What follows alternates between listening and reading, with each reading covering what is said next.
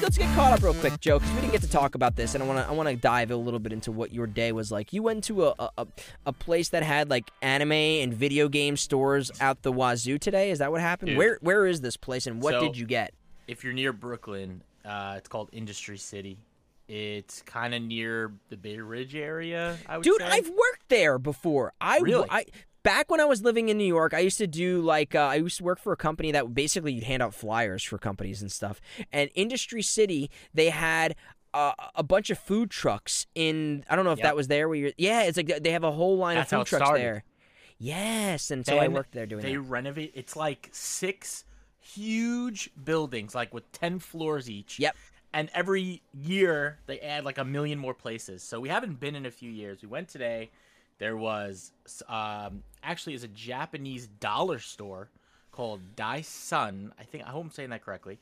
But it literally feels like you're in Japan, which is awesome. And they have a Japanese market where you can get all authentic Japanese products, like all the Kit Kats from Japan. And yes, green tea ones they have, right? Yeah. Yeah. Then there was this like crazy cool comic book store, and if you're in Brooklyn, go. There's a brewery. If you're over the legal age of drinking, please got the whole package, man. The whole deal. And what about your blacksmith experience? What the heck was that about? There is a place where you can get trained to. Well, you can take a class and smith something, like a sword. I don't know if they did armor, but customized. How armor. Cool is that? That would be so dope. I signed up because it was short notice, so I'll be doing that. I'll have to update everyone on the experience, but I'm gonna do that in the next few weeks. What kind of sword are you gonna make? One that will stab people. Well, I think that's the function of a sword, right? I'm talking like are you more of a fan of a Buster sword, or are we more of like a Mass Immune, or like a Keyblade? Cloud FF7 type. A Cloud Buster sword. Okay, yeah. So that's I don't know, man. If you can do that in a blacksmith, it's probably class, gonna take me a few lessons to get that. Yeah. Although it is just like a giant piece of steel, I guess his sword, right? It's just like it's extremely heavy. So there were like these crazy looking ovens, and like you see it online sometimes, or like if you ever watch that show where they do it, they make like the weapons. Yeah. When you see them take it out of the oven and it's like orange, you're like, oh yeah, that must be pretty hot. But when you're standing there, you feel it. It's like, that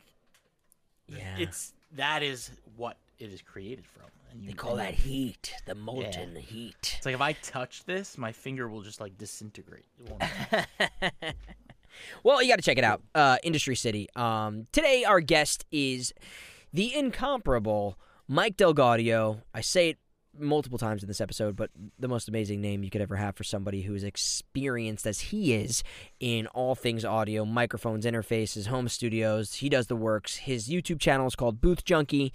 You got to check it out. I've learned so much in my life about everything to do with voiceover and home studios and which mic to buy from him, and we dive into all that stuff. Which microphone should you be looking at, some of the ones that stand out to him, where you should really be spending your money if you're interested in starting your own home studio. We do a really cool breakdown, right, Joe, of like how much if you had $1,000 budget, what should you get to put into your home studio. That was a lot of fun.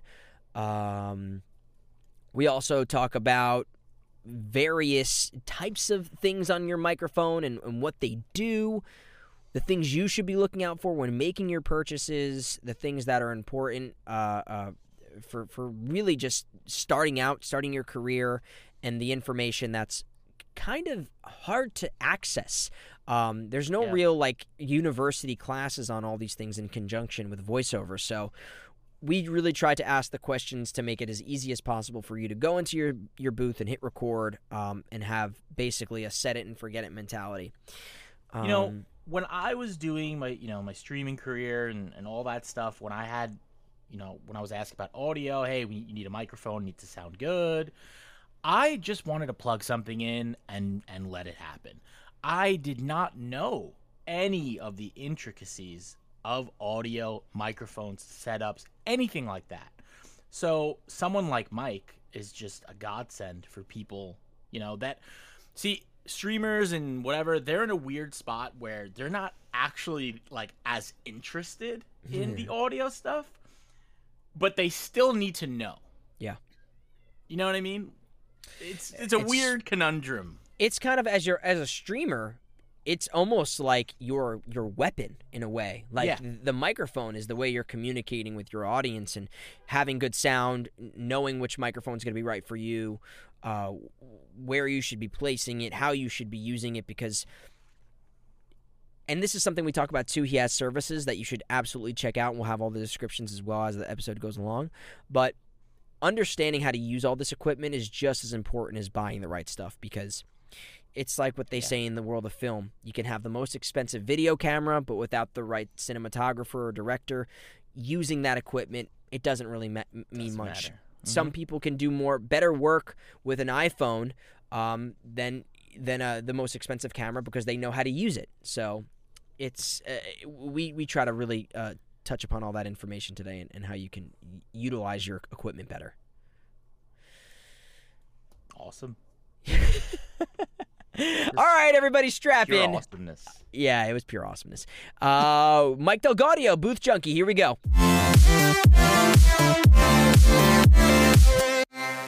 You're no longer in Pittsburgh. Is this correct? You're now in That's correct. Okay, so when did you make that move? I'm sort of greater New York area. Yeah. And I've been here now about 3 years. Oh, okay. Yeah. Because I did a little dive on your LinkedIn, and now I don't know if this is going to be correct. I probably need to update my LinkedIn. Well, here we go. So according to LinkedIn, you have been doing voiceover since 2013, so that would make this 8 years. Does that sound right? Yeah. Correct? 13. Yeah, I guess 2013, yeah. Somewhere around there? Close. Yeah. 8, 9 years, something like that. Crazy. Feels like, these past couple of years, it's felt like 20. Yeah. So who knows? So much more work in the past couple of years. So. Oh, well, that's good. Yeah. You can't really complain about that. But also, for everybody here who doesn't know, I'm sure we'll have explained this already in the intro, but you have a YouTube channel called Booth Junkie, and that you've been doing for 6 years. Yeah. And over 100,000 subscribers. Congrats on 100,000. Thank you. Thank you. I appreciate it. Thank you. I was saying this in our lobby, so to speak. I have been watching Mike here, Mike DelGaudio, with the most perfect fitting name for anybody who could do what he does. I have been watching your channel because I've been doing this for a while. Like, I've been doing this for 10 years, but I haven't really honed in and focused on my obsession right now with voiceover and microphones and audio for probably the past 4 years. So your channel was just kind of coming around at that time, and I have watched probably every video that you've put out. I'm not even kidding. That's awesome. I appreciate it. I became obsessed with understanding microphones, the technology behind audio, interfaces, every single thing, to kind of make sure that for me, when I'm doing what I'm doing, this is never the reason why something is not right, or I'm not booking a job, or I'm unable to do my job. I wanted to understand everything, so I'm like, set it and forget it, and I just have to worry about acting. That was my goal. Right. And I was able to find so many resources that hopefully we'll dive into now in terms of various microphones, interfaces, pop filters, high-pass filters, blah, blah, blah, blah, blah. We'll get in there. But first, I would love people to get to know you a little bit. You, like I said, have been doing this for 8 years or so. You do tons of audiobooks. You are the narrator for the New York Times. You want to dive in on that, or what that entails? That contract, it was actually a contract for several years, and it was when, it's not a contract anymore. So it was when the New York Times, we used to read it, we'd get the newspaper the night before, and a bunch of us would read a whole bunch of articles for Audible the next morning. So we had this really ultra fast turnaround of we'd get the New York Times a little bit before everybody else, and we'd narrate it, and it would go up on Audible the next day. Back when Audible, it was sort of before they got into the Audible originals, and it was sort of the precursor to that. And I was for New York Times and for Atlas Obscura. I used to work for both of those channels. They were called the Audible channels, but they don't exist anymore. Okay. The Times, they say. Yeah, well, the New York Times. So you're also doing tons of audiobooks separately. I saw recently you just like recorded a nice 16-hour one, or that was the halfway mark. Is that correct? Yeah, I mean, I do a lot of audiobooks, but it's mostly like industrial audiobooks. Like I don't do like a lot of fiction audiobooks. You won't see a ton of titles for me on Audible, even though I've recorded probably 25 audiobooks. They're mostly industrial books, a lot of training books. I'm the voice of just a trade organization where I've read all of their textbooks. We did all of their textbooks as audiobooks. So these guys who are like doing on-the-job training could also listen to it. A lot of times it's English as a second language. So we want to make sure that they had access to everything. Probably 300 hours worth of content, textbooks. That was quite challenging. So lots of content, even though you don't see a ton from me, not a ton from me on Audible, but I have done, more than my share of audiobooks. Well, they can be quite intensive to record such things, and I think it's a marathon. Yeah, very much so a marathon. I think for a lot of people when they're starting out in voiceover, oftentimes the desire comes from to work in cartoons or video games or animation, but the majority of work that is out there, by and large, is industrial, radio, commercial, promo, all these different things. That's where you're also going to make a majority of your money, too, is working for these corporate companies that have actual budgets to put out this content. Right. For you, so now that you're in Connecticut, let's take it a step back. How did you... because the question I want to get into is what is the type of work, or where are you getting your work living outside of kind of the major hubs? But before we even get to that, I would love to know, so where did this all start? Where did your love for either voiceover, acting, and the passion for microphones and audio equipment, where did all that come from? It's sort of a confluence of events. I've, even growing up as a teenager, people are like, oh, you got a voice, right? Yeah, my voice is what my voice is, and people have always commented you've got a voice. And I thought, and I may have told this story before, but I thought I was going to be like a radio DJ when I was in high school. I thought, I want to be on morning drive radio. Mm-hmm. And then I realized how hard it is to get to be on morning drive radio and the dues you have to pay. And I went and, visited some guys at radio stations. I was like, whoa, man, this is not for me. This doesn't actually sound, it was glamorized a lot more. And once I saw the reality of working for radio, I was like, I'm not going to be a radio guy. Not my thing.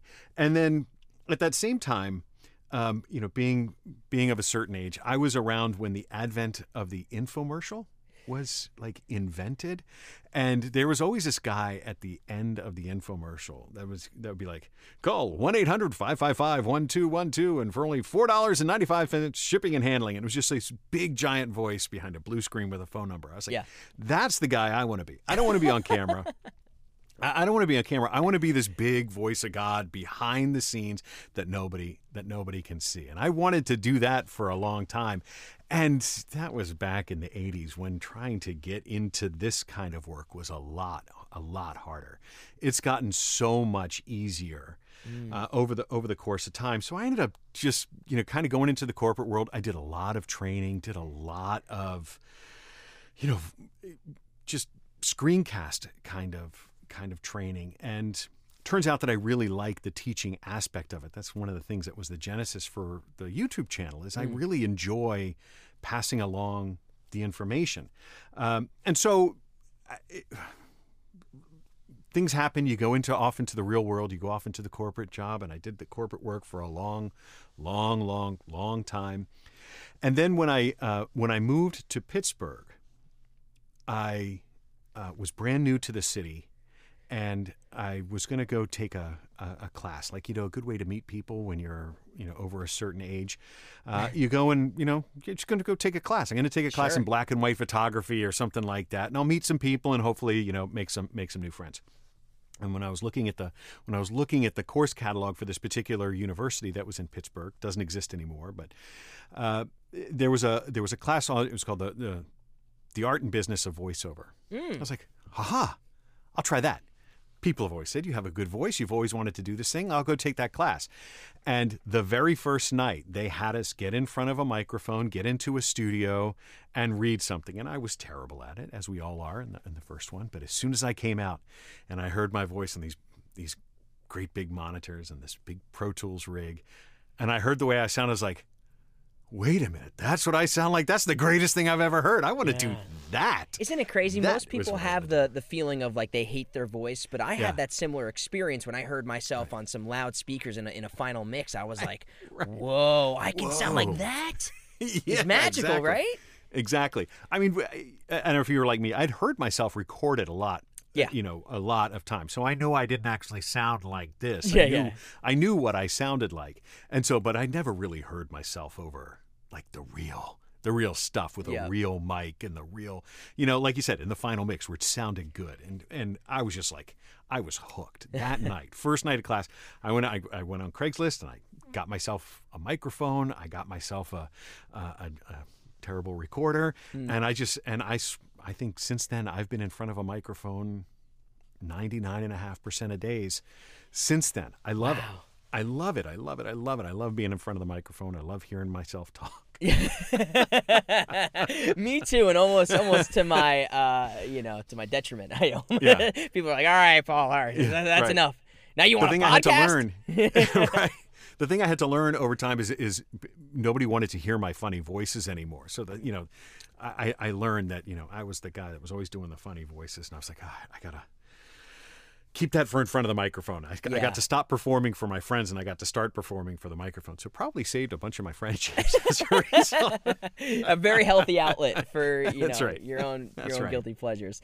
That's So right. that's I mean that's amazing. I have a very similar experience in terms of acting, and obviously when I started focusing on voiceover, I had that very kind of transformational experience. And you touched a little bit on the YouTube channel and the reason behind starting that. Where did you? Obviously, starting the YouTube channel, you're teaching a lot of this information to people. Where were you finding your information or learning about the ins and outs of the various different audio equipments, interfaces, mics, and all that stuff? Where were you getting that information from yourself? Yeah, it was really all over the place. I mean, I learned stuff in that class. I got a couple of books. Like I got some of the books like on audio engineering that were way over my head, still over my head. And I was trying to understand that. My career trajectory had gone through, the tech world. So I was a web developer in 1996. Like, I was really into tech at the time. So I got to learn a bunch of stuff. So the concepts, once we started to get into the digital audio workstations and a lot of the stuff that we have here, so much of that carried over. So I was able to make sort of lateral leaps in thinking from the tech and the programming stuff that I had done over into the real world. But I was doing so much of the research, reading books on like music production and audio production that were really about bands. And I was trying to make the mental correlation of how does that work in voice? Like when they're talking about compressors for drums, it's the same buttons you're twiddling, but it's for a completely different purpose most of the time that for what we're doing for voice. And so I was trying to learn like, okay, I understand conceptually what these things do. How does it actually apply to what I want to do? Why are we using these same tools? What am I using them for? What am I hoping to achieve? And it was a lot of experimentation, a lot of just like learning by feeling my way along, for lack of a better term. And so then that's part of why I did a lot of the stuff that I did on my YouTube channel is like I was trying to coalesce stuff that I was learning from one area and just trying to pay it forward to other people who are in my same scenarios. Like, well, here's what I learned. I want to give it to whoever else could benefit from this. Yeah. If there's something that I can help you with. I love that part. I love teaching. I love transferring that knowledge. I just love it. I love it.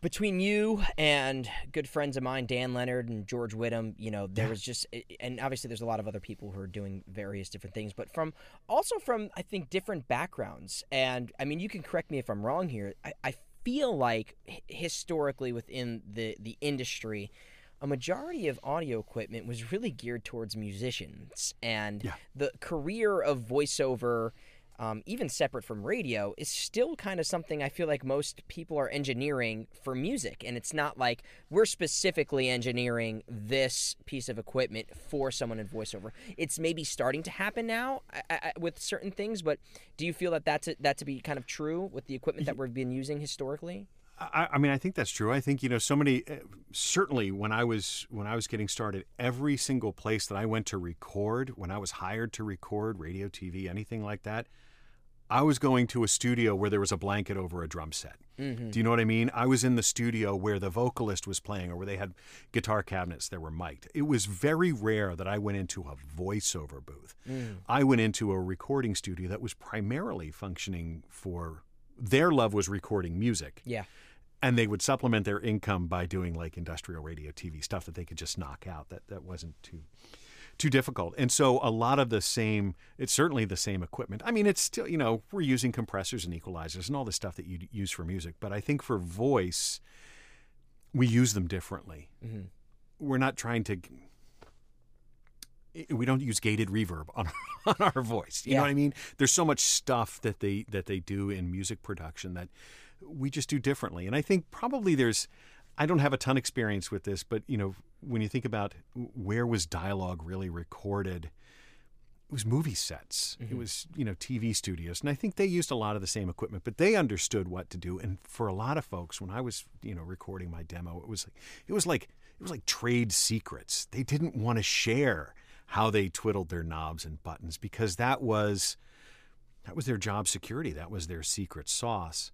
And now that we've got everything democratized on YouTube where everybody wants to give stuff away, I think a lot of those secrets, you have to know how to twiddle the knobs. It's not the fact that you can twiddle the knobs. You still got to learn and internalize, and those secrets, they don't necessarily apply anymore. Oh, absolutely. I mean, That's what I think. I'm going to guess here. I think you're using a shotgun microphone overhead right now, right? Is that yeah? My 416. The 416. Right. I have this. I have every single mic. In the event that it came up, I have one of your favorite mics, I believe, here, the CAD E100S. E100S. Love it. But this microphone here, this is the Cinco D2. I have my 416 behind me, but same element idea. These were made for film sets to be used outside, to protect against the elements. And now the 416 is one of the most, highly used commercial radio and promo microphones out there. Yeah. And I love it on my voice. It sounds great on you. And I think about it. People ask me like shotgun microphones. I recommend them all the time because this microphone was designed for dialogue. Yeah. Right? It's not designed to record a guitar or a drum set. You don't see these in recording studios. You see them on movie sets to record our voice. So what do? We're recording voice. Yeah, let's use a 416. Yeah, especially in the world of it. home studios, which is the next thing I kind of want to transition to. I think these shotgun microphones really do well where most people are battling the various elements, whether that's lawnmowers or air conditioner rumblings and et cetera, anything to just kind of make sure whatever that's picking up is the voice, the dialogue, what's right in front of it. Something you do is you do work with people on their home studios, and that's kind of a journey I actually watched you go through on your YouTube channel, transitioning from one type of home studio to the next. To another, What is, I mean, we could talk so much about the home studio process, and we'll get into the nitty-gritty, but in terms of working with clients and helping them set up their own home studio, what is kind of the number one recurring problem people are coming to you with, or why are they seeking your help in counsel with their home studio? Yeah, I mean, for me, there's a couple of just very recurring things that happen is I think there is still what feels like black magic to you have the microphone, you have a disk drive. What happens in between? When do you compress? When do you equalize? How do I know what I'm supposed to set? What am I listening for? What's the order of events that I should try and do these things? Why am I doing these things? What order do I need to do them? Can you help me walk through my settings? It's one thing to watch a YouTube video and you say, well, these are the ratio and attack and release and all that stuff, but what do I need to do for my voice with my microphone in my room? And I certainly help people through with that. And then it's, okay, well, can you be a second set of ears? Is this right? I've made a bunch of decisions, but it's my voice and my headphones and my interface. Could you listen to it and tell me what you hear? And, for some people, it's just like, oh, yeah, I get to be objective. I get to be critical, and I say, well, there's too much reverb here. There's too much bass here. Why are you cutting this? Or your S sound sounds like a needle in my ear. And they're, most of the time they're grateful. They're like, I can't hear it. I'm so close to my own voice. I'm so close to it. I can't hear it anymore. Yeah. I've listened to this stuff over and over and over again. I don't even know what I'm hearing anymore. So just getting a second set of ears that is willing to be critical is very helpful. And I try and be critical in a productive way. I'm not ever say you suck, because nobody sucks. We're all just on this journey towards getting better. I have huge, enormous respect for George and Dan that you mentioned before. And, I would, happily give my voice to them and have them go, Mike, you suck. You need to fix this, this, this, and this. Because I've gotten comfortable with the way I sound. I know the way I sound. But there's probably tons of improvements by having that second set of ears say, yeah, but have you thought about this, this, this, and this to try and make your sound better? And that's just what I try and do. That's exactly the first thing I did when I moved to LA. I was in kind of a mad rush to put my studio together. I had Dan come here, and we just started moving things around. Which is the best area of the room to place the microphone? Right. Things we don't necessarily think about. Bass traps. Do you want? Is there something that's good? Or I've got I don't know if you can see them. I've got a bunch of clouds hanging overhead, and just all of those kind of things that. So many people, I think, think you just want to get into a closet that's surrounded by pads, which certainly does help to a degree, but there is kind of a science behind how sound travels. Sure. And having somebody to be able to say, well, you're suffocating the microphone right now. You got to take a step back, whatever it might be. I found that infinitely helpful, and if you are offering those services to people, I would highly recommend checking that out, because I've been in a scenario where I've very much needed it myself. So, because like you said, you just get so used to it. Yeah, and everybody needs a second set of ears. I think no matter how far down the road you are, everybody needs a second set of ears. There's a reason why multi-million-dollar athletes still have coaches, because they need somebody to look at them and objectively say, here's where you need to improve X, Y, and Z. And that we all need that. You never get to the end. You always could stand to get somebody else's opinion. Yeah. And especially if it's somebody that you trust. George and Dan, they're amazing guys. They're brilliant at what they do. I've had George consult for me. Yeah. I'm a huge fan of George Whittam. He's consulted for me a number of times just to help me through stuff when I don't know what I'm doing. Yeah. And he knows his stuff. He knows really, his stuff. This is his life, and he's he knows his stuff. Yeah. That's for sure. And they also have a wonderful podcast as well. Yeah. And you should check that out if you are looking for more information like this.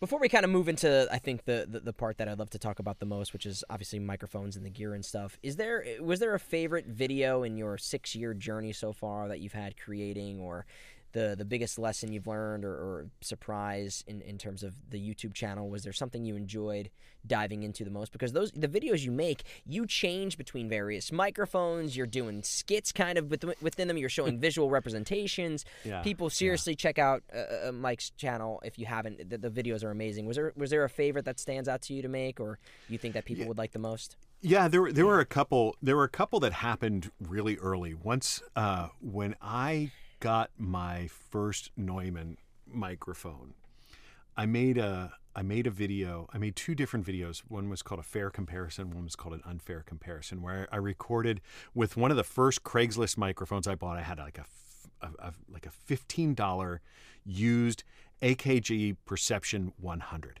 eBay special. You can get them all day long for like $40. And I got one like, oh, would you like this one too? When I went and bought a microphone off Craigslist. And it's cheap. And I had my $1,300, my Neumann TLM 103. And I used the Perception in my booth and my Neumann in my laundry room. And I was like, look, you can drop $3,000 on a U87 if you want, and it's going to sound like junk in a room that's not well treated. Yeah. But if you have an inexpensive mic in a great room, that mic's going to shine, and the Perception mic really shone in that sound. Now, the 103 would also shine really well in a good booth, but it does not perform well in a bad room. Yeah. Because of what it does, it will reveal everything that's wrong with it. So, it's one of the things that we say all the time is if you got a budget, spend like 80% of it on your room. Then the electronics come after. And so I did one where I did the unfair version where I compared one in the other. And then I did put them together in the same one. So you could see what the difference between a $1,300 mic and a $1,500 mic, what the difference was. And that was really fun because people were like, well, why are you doing that? Isn't fair. I'm like, yeah, the video is called An Unfair Comparison. Read the titles, people. Read the titles. And so, that sort of stuff's fun. I made a video where I acoustically treated my shower. I love that video. Yeah. And that was, it really, I tried to really show, like, this is what you need to do. It's the room. And it sounded good. Yeah, like, you can make it good. There's a lot of OC 703 to make that happen, but you can make it sound good. You can make it sound good. So I think this is a great, as we talk about, putting these microphones in less than ideal situations, I think a lot of people think, as with most things in life, I spend the most amount of money, I'm going to have the best results. And that's often not the case that I don't think. I think there's a right set of gear for the right people, and also working within your own budget. There's way better ways of being efficient than spending X amount of dollars on a Neumann U87, for example. Yeah. What do you think are the best microphones right now? Are there like 5 microphones that stand out to you? Let's start from the larger scale in first. Well, you know what? Actually, I take it back. I'm sorry. I want people really from an educational standpoint to understand this. What are the things that people should be looking for in microphones when making the purchase for themselves? Obviously, there's various styles. Is that the polar patterns and things like that? What are the main things people should be looking out for when making their purchases? A couple of things that I look for when I'm thinking about a purchase is that the frequency response graph can give you some indication of what that how it's going to perform. Yeah. And most of the mics we have now, they've got that huge presence boost up around 5,000 hertz, 10,000 hertz, somewhere in that range. And you kind of have to listen to your own voice, even if you're just recording yourself on your phone, and say, okay, is my S sound? Am I really sibilant? Do I have an S that whistles? And knowing that presence boost is not going to be doing you any favors. So maybe you need to look for a mic that's a little bit flatter. So that response graph, even if it's, I know it's a generalization, but it can at least give you a sense of if that mic's going to help you or not. The pattern, of course, is one that I talk about all the time with folks. That cardioid pattern can hurt. Yeah. Right? So that cardioid pattern, when it's really wide, it's going to make a bad room sound worse because it's going to hear a lot of that echo. If you can think about a shotgun, sometimes a pencil condenser is the right answer. Sometimes a supercardioid is the right answer to try and make the best of a less than ideal situation.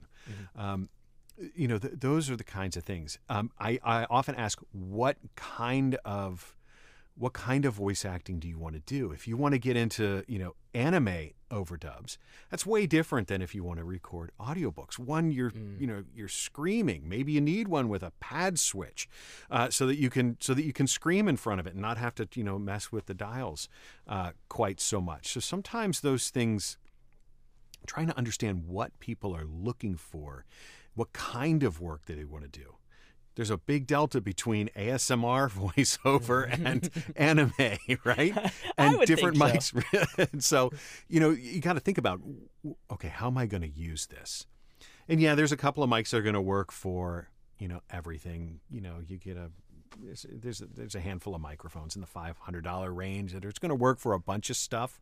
But it does help to really kind of think about why you're choosing the mic. Yeah. And what kind of work you want to do. I was just consulting with somebody yesterday, and we settled on 2 different mics for 2 different purposes, right? So he's got one kind of work that he likes to do, and this microphone is good for that. And he's got another kind of work that he likes to do, and that microphone was good for that. And it just was easier. Rather than trying to find one microphone that did everything, we ended up finding 2 that were right. Just like you have. You've got your Cinco or your 416, and you've got the neat microphone in front of you, right? Different mics for different purposes. Oh, yeah. I mean, I have my 103 and my 416 right next to each other because I want I want them both to be readily accessible for whatever the circumstance is. Sometimes it's a louder day outside. Sometimes I'm doing an audiobook. I don't want to necessarily just sit on that 103 all day long on every single project I do. Right.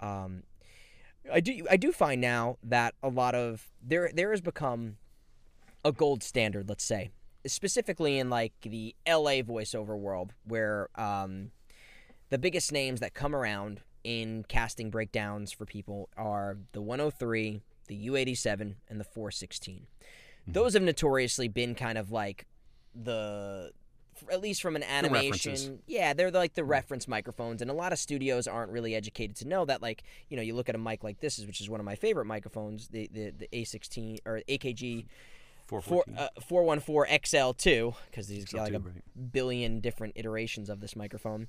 One of my favorite mics, and I think it actually works much better for me than the 103, and depending upon what I'm trying to do. Yeah, for sure. No budget for somebody right now. What are the top 3 for you that aren't those 3 gold standards? Which would those 3 microphones that are your kind of favorites right now that keep coming up in conversations for you for one reason or for another? If somebody didn't have a budget on a microphone, which are the 3 that you'd kind of... You mean a money is no object kind of Money budget? is no object at this point. They've already gotten their studio in place. Their interface is taken care of. What are the mics that keep coming up for you? Male, female, varying different voices. Which are the ones that just keep coming to conversations for you? Yeah, the ones that come up for conversation for me, the Austrian audio microphones, the OC18, and I know, I was given one by Austrian Audio. Sure. But a lot of microphones that I'm given, they sit on my shelf over there, and they don't make a lot of comebacks. The Austrian Audio is in my booth a lot. And I think that microphone is going to become like a 103 kind of microphone. Because it's very similar in form factor, it's similar in price, but it sounds different from the 103. I think it's a good contrast to the 103. A lot of people think the 103 is really hyped, and for some voices, it doesn't sound great. It can sometimes sound glassy. People think it's a really hyped mic, whereas the OC18 for me is a little bit darker, it's a little bit smoother, and I think it flatters some other voices quite well. I think that's a mic that's really gonna. I think that's a mic that's really gonna last. I certainly hope so. I really like what they're doing. I think their mics are really good. I think the other mic that's going to become a classic, and again, I was given this one, and I don't want to sound like a shill, but it's one that I've used quite a bit, is the new Lewitt, the LCT 1040. That thing looks insane. Is unbelievable. It is unbelievable because it's like 10 mics in one, if not more. It's kind of all the mics, which is, and at the same price as a U87, I think it has way, way more to offer than a U87 for both the talent and the director, the engineer. Yeah. Because of that remote control unit that doesn't have to be within 10 feet of the microphone. The engineer can dial in that microphone in front of her monitors. I think that's a game changer where you don't have to go out and adjust it, and you can it's just so good. It is so good. You can really dial into whatever sound you're looking for right from the microphone without doing any post-processing. Yeah. And I think Lewitt's doing it right. They've got a nice wide range of microphones, but they're all really, really good, and they got their right. It's one of my favorite mics right here too, the 440 Pure. 440. I think it sounds a great microphone. 440 is great. The 640, where you can get the where you can adjust the polar pattern after the fact, like you can record with it and then change it from a cardioid to a figure 8 to a super cardioid in software after. Like, that's insane. It's cool. Yeah. So cool. So those are a couple microphones that come to mind for me as being relatively new microphones. I mean, there's always like the Neumann, a lot of their other microphones that have been classics forever that people talk about forever. But I think there's been such an explosion of new microphones. There's been such an explosion of stuff as the content creation sort of aspect that there's all this stuff that people are looking for. I think those are two microphones that are going to stand out, and I think we're potentially still talking about them 10 years from now. Interesting. That's what I think. I mean, there's such. I'm really curious to see where the technology is going. Again, like with that Lewitt microphone doing so much, giving you that capability, having like an external interface for its own microphone where you can dial into exactly what you're doing. Right. The name of the microphone's escaping me right now. There's a microphone that you can virtually emulate any other mic. Townsend Sphere, maybe. Townsend Sphere, yeah. Now it's Universal Audio Sphere. I think they acquired Townsend. Yeah. I bought one of those, and it's really amazing. Just like the same thing happened in music, right? They have these devices now that model all these different amps and different heads and all that stuff. So a guitar player could switch between 100 different amps. Now you get the chance to switch between dozens of microphones and some really specific, unique microphones. Like, this is the one from Blackbird Studio that we modeled. That's the one, and that's cool. I mean, that's definitely cool. I think that's going to continue as AI becomes ever more important, and our computers are able to do that. That so much of that stuff is going to get abstracted into software, and hopefully take things in ways that we haven't even thought about yet. Oh, I can only imagine. I mean, we're seeing it even from like you said, the interface preamp standpoint. I mean, how do you feel about with like what Universal Audio is doing with all of their the virtual emulation of like the 737, the Avalon? Yeah. I tell you what, I don't have an Apollo Twin. But that is definitely something that I would think about, because I've got a 737 right there, and it can be a real pain to use.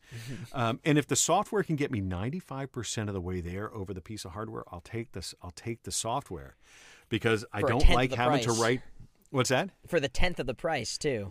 Yeah, for sure. I mean, not the least of which is it takes my Avalon a half an hour to warm up. If I want it to sound the same session to session, I got to wait a half an hour. Like, I want to record right now. I don't want to record in a half an hour. I want to record right now. And then I don't want to have to write a recall sheet or narrate my settings. Okay, the compression is set here, and the equalizer button is in, and the compressor is before the equalizer, and your output set here.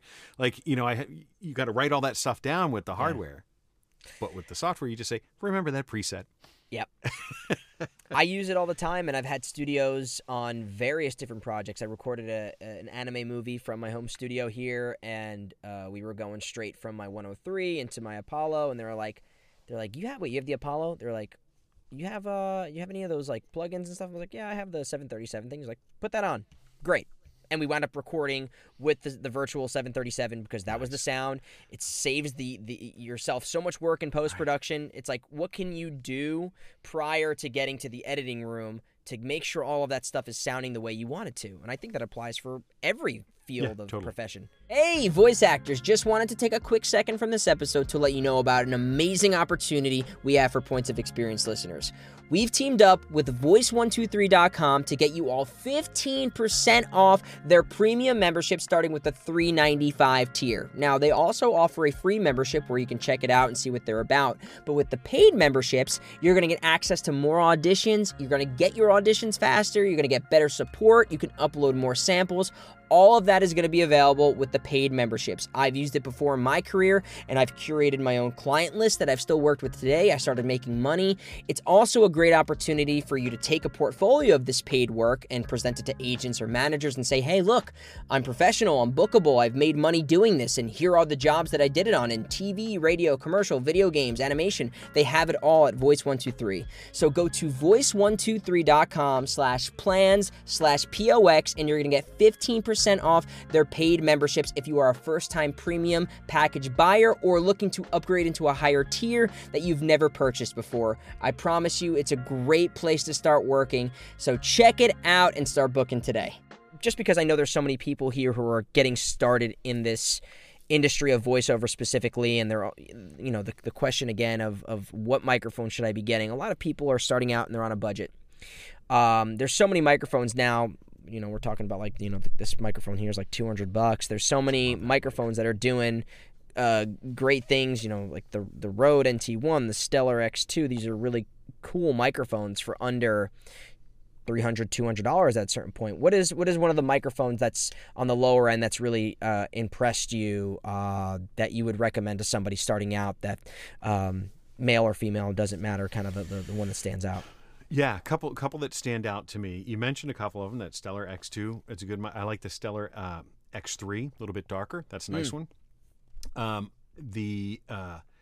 Is that the King Bee in front of you? The King Bee 2? Yeah, this is the King Bee 2. Yeah, that punches way above its weight. Yeah. At $179. I just reviewed the Aston Spirit and compared it to my U87 AI, and it's darn close at at 10 times less. Like the Aston Spirit, I think, when I was doing the research for the video, it was like an order of magnitude. That's when I named the video, right? Because the Aston Spirit was $329 and the U87 was $3,290. It was like exactly a factor of 10 times more expensive for the U87.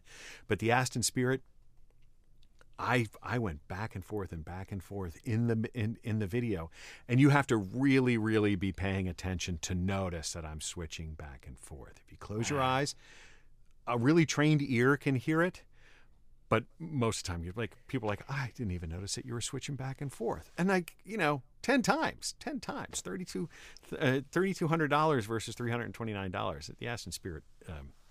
It's nice, made in England. It's got all the same functionality. It's like almost the exact same buttons and switches and stuff on there. It's like it's a great mic.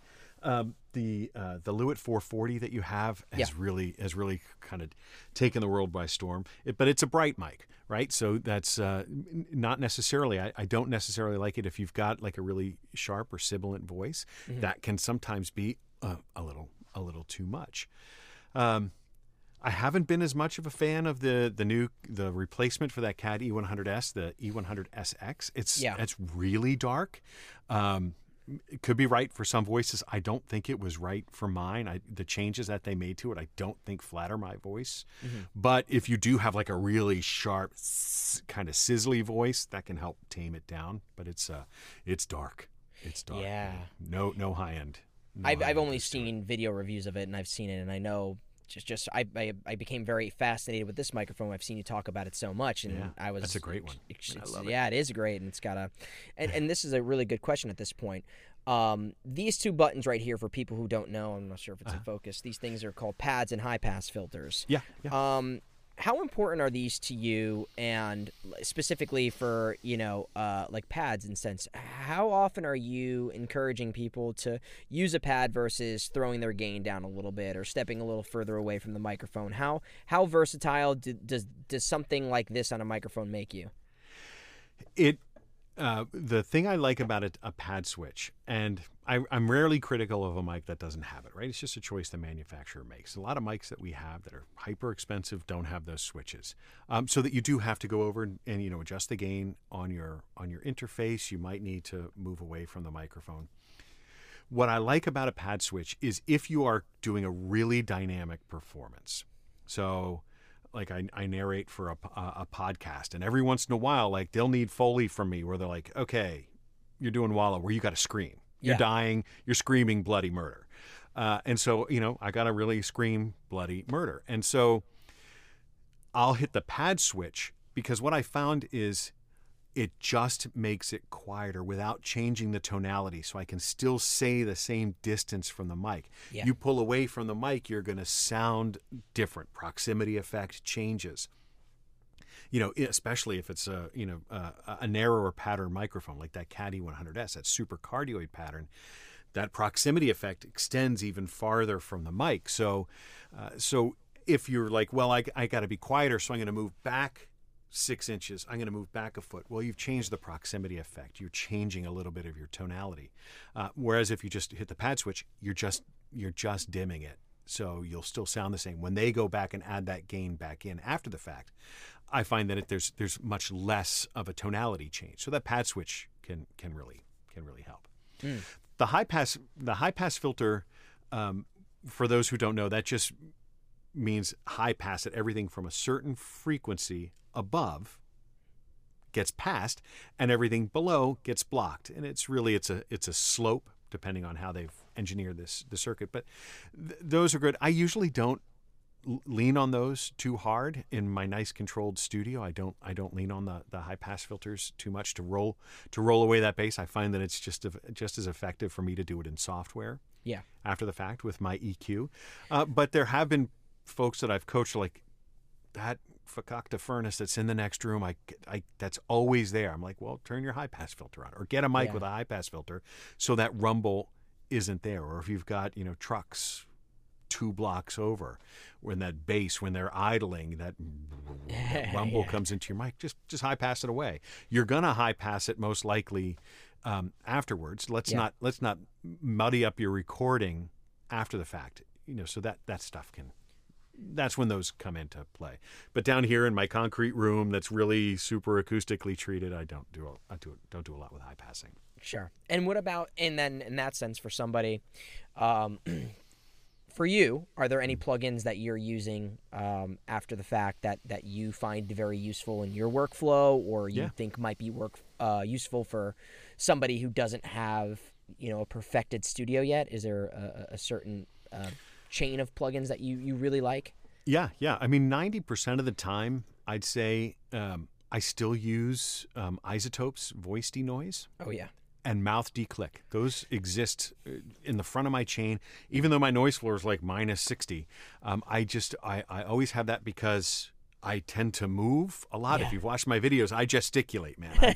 My hands are all over the place, and that shirt rustle, can the mic can pick it up, and Isotope can really help with that.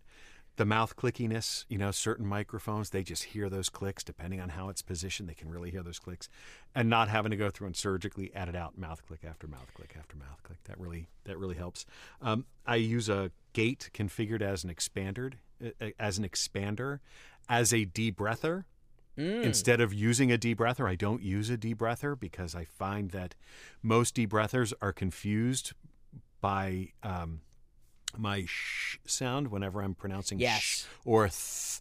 The debreather will say, that's a breath, and it will take it out. And it's such a pain in the butt. But a gate won't do that if you configure it correctly, and I configure mine as an expander. So I just take my breaths and I just dim them down just a little tiny bit, so they're not intrusive. And so that exists in almost everything. Even when somebody's like, just send me the raw, I'm like, well, do you want me to gate my breaths down a little bit? They're like, yeah, that would be helpful. Yeah. Or the denoise, because the Isotope plugins, especially the voice denoise in the mouth, they're like magic. I know. They are like absolute magic. And just having those in there, just lightly taking away any of that noise, helping me manage those mouth clicks, it means more money.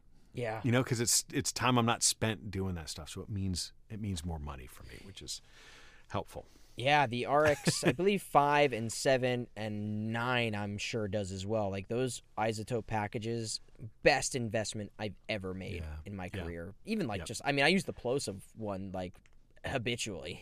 Just that being able to take care of that if I'm doing something on my end, if it's an audition, whatever, just quick little favorite, done, and I don't have to spend all day worrying about it. Yeah.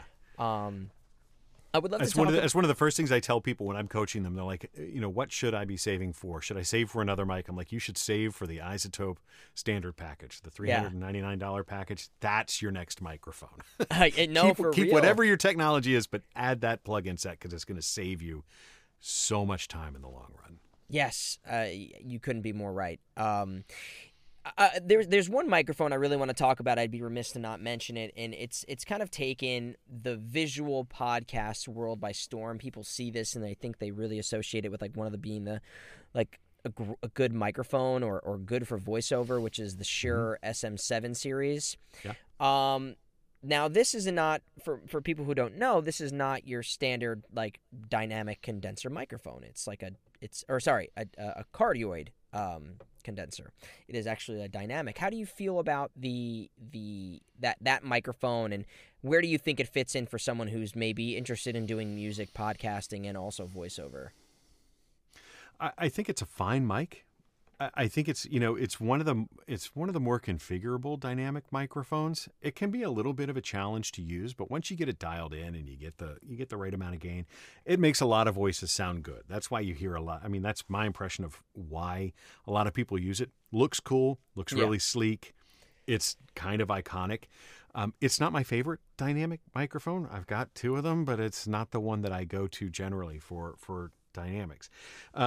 For folks, if you're unfamiliar, there's the condenser style microphone and there's the dynamic kind of microphone. Dynamics tend to be somewhat less sensitive. You got to be really close to them. They don't have quite as much fidelity, which means they can also be a bit more forgiving. So if your room has flaws, the SM7B can sometimes hide those flaws. I think that's why it's popular a lot for podcasting, because a lot of times it's guys or gals podcasting in their, in their living room, or in a less than ideal. They've got like a YouTube set, and it maybe isn't perfectly acoustically treated. So if you're only a fraction of an inch off the microphone, the signal to noise ratio is really good, and because you got the buttons and switches, the high frequency boost and the bass roll off, you can get a good sound out of it. It's not my favorite. I like the electro voice sound. For me, is my preference. It can be a bit challenging to use. It's a pro level mic, and sometimes the consumer grade interfaces and stuff, they're not doing that mic any favors. Sure. So all of a sudden you got to buy that cloud lifter, that fed head, so you get the gain out of it that you need. And all of a sudden your $400 microphone's turned into a $600 microphone. And at $600, there's different dynamics that I would choose. Yeah. You know what I mean? So that's what I got to say. Yeah, I think it's a great way of putting it in. It also comes like what you said, purchasing a cloud lifter. These are added expenses. So while it might seem like it's not that expensive, at the end of the day, you might be putting in a little bit more of a purchase to make that thing work for you. Speaking of interfaces, how do you feel in terms of purchasing an interface for the first time? What are the things that you're looking out for, or what are some of the interfaces you think are really good, well suited for people starting out? What is important for you in an interface right now? There's a couple of things depending on what your studio setup is going to be. There's a couple of things that I look for. If your computer is nearby, then having an interface that's just an interface is important. Many people are going into their closet and then bringing their recording back. So there are some, for a long time it was the Zoom H5 that, I made videos about, and so a lot of people bought Zoom H5s. There's also like the Centrance R4R recorder. Yep. It's really good. The Mix Pre 3, if you really want to go, if you really want to go, the Sound Devices Mix Pre 3, if you want to really go there, we're something that can record. So if you're going to record and edit asynchronously in 2 different places, having one that's a really good recorder with good preamps is important. Otherwise, I look for devices that I can grow into. So, a lot of people are like, well, the Scarlett Solo is really inexpensive. I'm like, yeah, but you're going to potentially outgrow that pretty quickly. It's not too much different than buying a USB microphone, because you're going to outgrow that fairly quickly. The interface I bought early on in my career was the Audient ID22, and that's what made me fall in love with Audient products, is because it's a reasonably compact device, a reasonably inexpensive device, but grew into almost everything that I needed it to do. It had 2 really good preamps. It had a really good configuration for where your outputs were going. It had plenty of gain for any mic that I wanted to throw at it. I could turn the preamps 100% up for my SM7B without needing a cloud lifter. So it allowed me to grow into additional microphones. It allowed me to expand what I wanted to do. I wasn't constantly like chasing it. And that's where I think, like, if you can also go up to like the Apollo Twin, what's that, about $1,000? Yeah, around there. Yeah. But they do have a payment plan, I believe, if anybody is interested. At least you don't have to subscribe to it. Yeah. A payment plan's... You're renting your interfaces. That's the world we're heading towards, though, for real. Believe it. But what they, they're excellent preamps, but the fact that they have like all these really world-class models for, the real deal, like the 737 and the different preamps and compressors and stuff, I think that's a worthwhile investment. You can start small, right? You could start with that and a worker bee, microphone, and it's going to sound great. Yeah. But then you could progressively, you won't need to trade that piece of equipment in for a long time. That's just what I think about. It's like, how long will this thing last? How long can it expand what I want to do? And I certainly prefer 2-channel. I prefer 2 channels because there's at least a 50% chance I'm going to have a backup preamp if I need it. Mm-hmm. If I accidentally trip over the cord and I break that XLR jack on my preamp, I can at least switch over to the other one and keep working. I like having a backup. And that's kind of a bigger recommendation, I think, for everything is not that you need 2 of everything, but how many times have I run into the scenario where, like you said, your interface is just not working, you've broken something, your computer's not turning on. Being able to be in a scenario, if you treat this like a profession, you treat this like a job, you're doing this professionally, you need to be ready for any circumstance, any kind of challenge that could be thrown your way. Yeah. I had as stupid as this sounds, one of my iPads died on me. And thankfully, I had a second one because I was doing an anime type of thing where you're watching reference on your main monitor, and then you need something to look at your copy. Because what I was doing before, I was like, oh, wait, I have my second iPad, is I was splitting my screen in half, and I'm trying real hard to read the dialogue on the screen, and then I'm looking real hard to match the lip flaps, and something so stupid that you wouldn't really think of being a problem became, like, potentially a tremendous challenge. Right. So being prepared for that was... It hurts your performance, yeah. Exactly. And again, like I said, what can we do to stand out of, get out of our own way and be as prepared to just do the job we want to do? Yeah. And I think you hit the nail on the head with, it's what separates a hobbyist from a pro. Mm-hmm.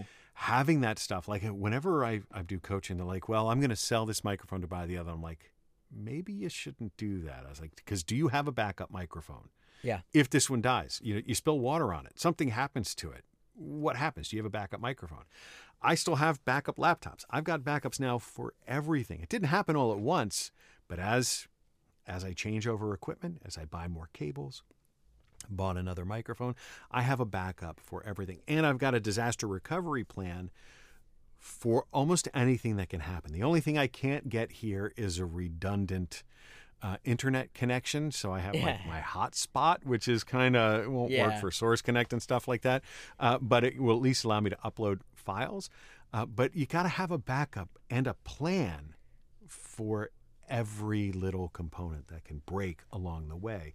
Because I don't ever want to tell a client, well, you're not going to get your work for 3 more days because my laptop died and I got to send it off to AppleCare and I'm not going to get my replacement for 3 days, so your project's going to wait.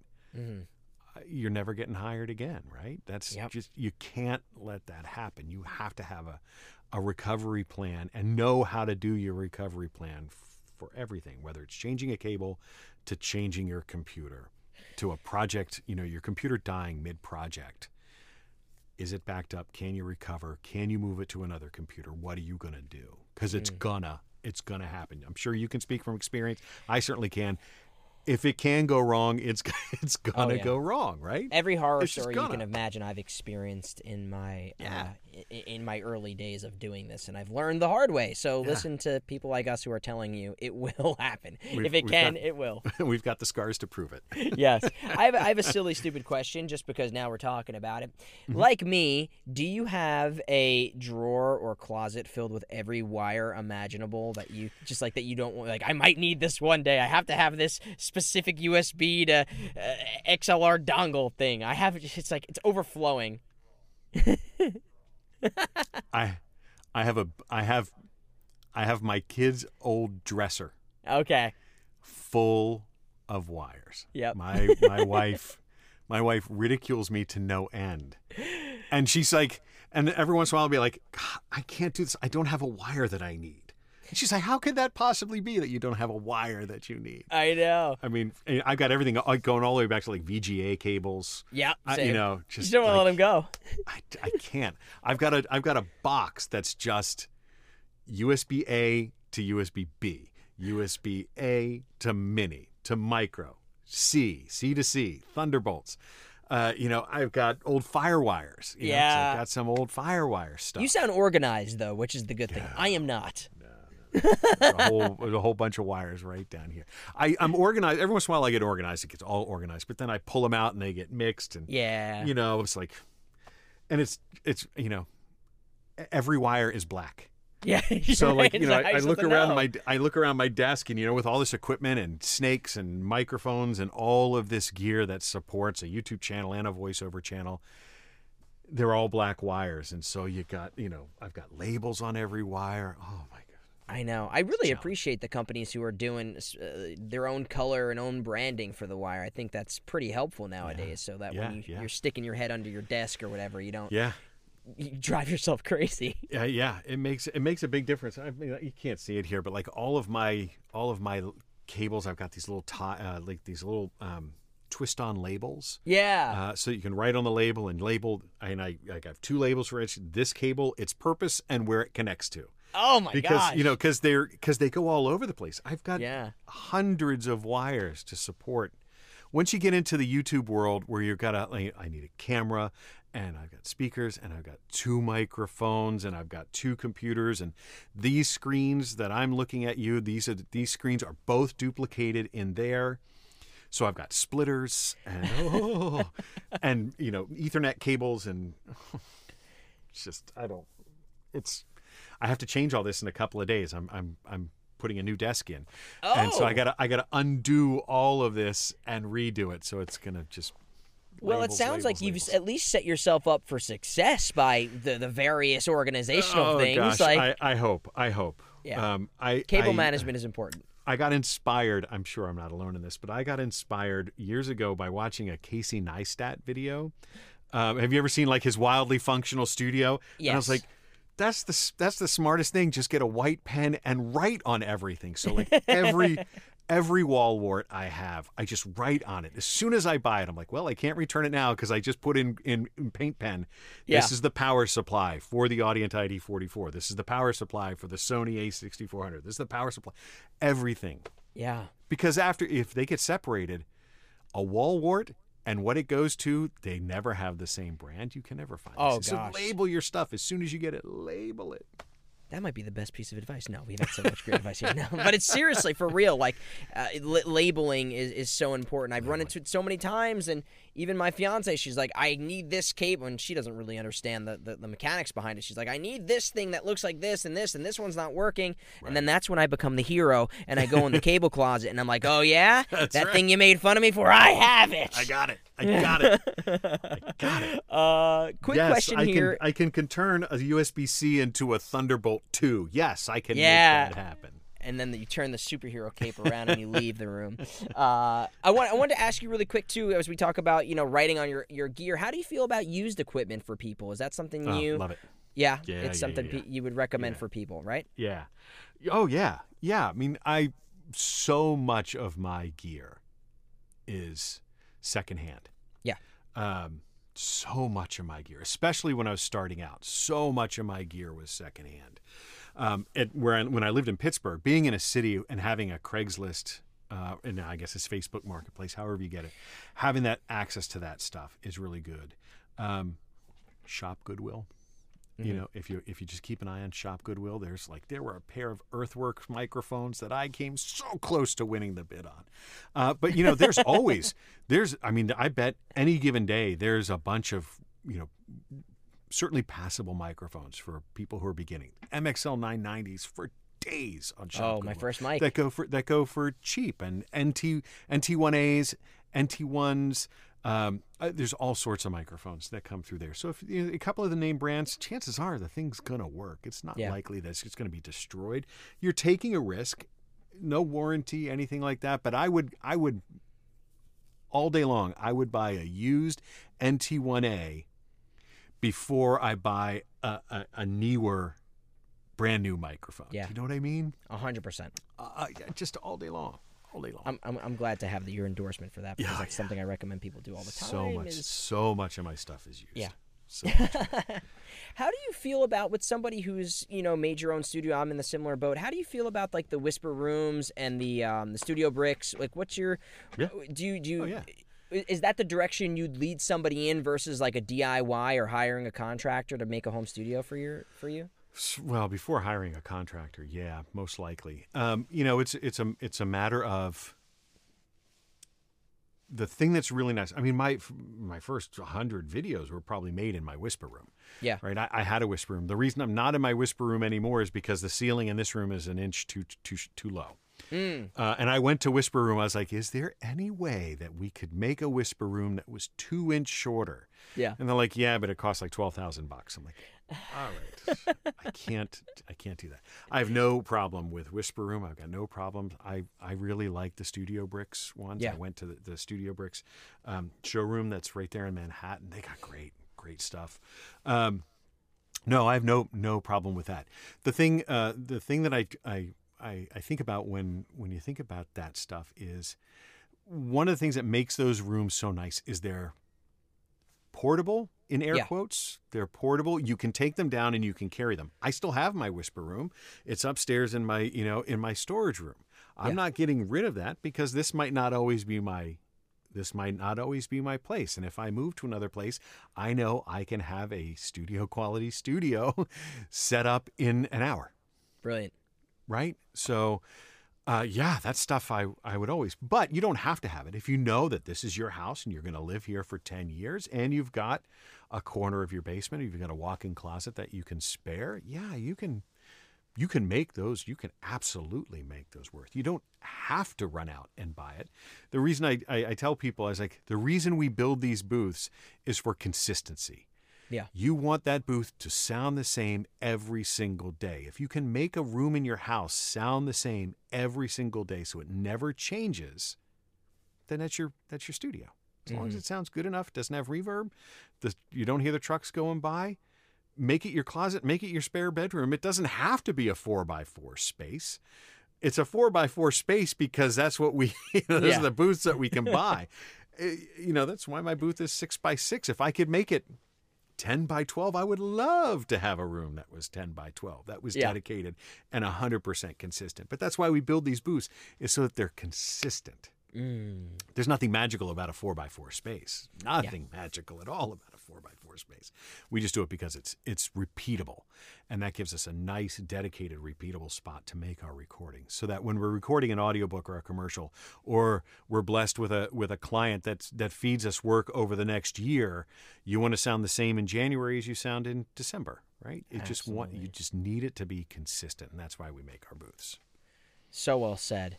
What about your mobile recommendations for somebody who's on the go or needs to travel a lot? What are things, products, pieces of gear, or setups that you recommend for someone who's got to hop from hotel to hotel or is constantly on the go? So couple of things. Like, I just traveled and I brought my rig. Do I have it right next to me? Shucks, I don't have it right next to me. I brought a Deity S-Mic 2S, which is about that big, and I had it plugged directly into a Centrance Mic Port Pro. So it was, my whole portable rig was smaller than the worker bee the King Bee that's in front of you. Right? And I just, I already had my selfie stick, a selfie stick, and that was the thing. So that was my emergency recording studio. The Centrance preamps, they sound great. The S-Mic 2S is pretty forgiving. You can put it in any places. And knowing what I know about how to build a booth on the fly, I was pretty confident that no matter where I was going to be, I could arrange stuff around me to get close enough for an audition. Yeah. I probably couldn't record, a McDonald's commercial with that setup, but I could get 90% of where I needed to be. So, a little tiny microphone. And what was nice about the Centrance Mic Port Pro is you can just plug the mic directly into it. Didn't even need to bring an XLR cable. That was nice. I did a series. I had actually challenged myself. Part of my educational, there was a point where I was traveling a lot, monthly. And so I made a series of videos, improvised booths, where I would make a booth in anywhere I was staying. Yeah. Even it was just to practice, and it's a great thing to do. Go into any room in your house, if you've got if you're not in Brooklyn and you have more than one room in your house, go into another room and try and build a booth out of it. Yeah. And that's a great practice for if you do find yourself traveling and you're in a hotel. Like, yeah, steal the couch cushions, steal the blankets, steal the pillows. Have housekeeping bring up some more pillows if you're in a hotel, and build a booth. You probably can build a booth that's going to be passable. Because it's mostly just managing that reverb. You're never going to manage the street noise no matter where you are, but you can at least manage the reverb with, lots of squishy stuff. I've been there many times. Go ahead, As Jeff. someone who is like completely just a noob to all this stuff, how would you just basically tell someone to how to soundproof a room, like for outside noise not to get in the room, to someone who has no idea like how to do any of this stuff? What would be the most basic way? You can't. I mean, Like, what would help? You know what I mean? Okay, so what helps? Right. What helps is mass and air tightness between you and that noise. Gotcha. So that's why double pane windows work better than single pane windows, because there's two layers and there's a vacuum in between them. Sound doesn't travel through the vacuum very well. Triple pane glass works really well, but there's very little that you can do. If you've got thin single pane wooden framed windows, that sound's coming through. There's very little that you can do. If you've got a hollow core door between you and the room next door, you're not going to stop the television in the other room from coming through. You could change to a solid core door and, try and put some weather seal around it, put a weather seal at the bottom of the door to try and create as close to airtight as you can. Right. And it's only going to do a little bit. Yep. It's soundproofing and removing sound from the outside, preventing it from coming in, is super hard. And the lower the frequency, the harder it becomes. Trucks rumbling by. I live not too far from a train that goes by, and I just don't record when the train is going by, because the train makes the whole house vibrate. There's literally nothing. Airplanes for me. Wow. So. Yeah, airplanes. Yeah. I live not too far from the highway, and every once in a while, a truck, you'll hear it, doing that vacuum braking where it goes, wah, and it's like nothing. There's nothing you can do. And I'm underground. I mean, I've got a whole house on top of me. Yeah. And I can't stop that sound from my neighbor's leaf blower. There's nothing I can do about it. Yeah, Wednesdays are my no record days because everybody on my block is mowing their lawn, and it's also garbage day. So it's just like I'm battling the elements. It's so hard. And that's why there's so many actors, so many voice actors. I do all my recording between the hours of 10 p.m. and 2 a.m. It's true, because that's when nothing's happening. That's when nothing's happening. It's hard. Soundproofing is super, super hard. Sound treatment is doable. Soundproofing, man, it's just weight and air tightness. That's the other reason for the whisper room, right? You're building a room within the room, right? That's what they always say. Build a room within a room to create an air gap between that sound. The more layers that you can put in between you and that sound, the better off you're going to be. But yeah, I mean, as a noob, what can you do? You can buy a whisper room. Yeah.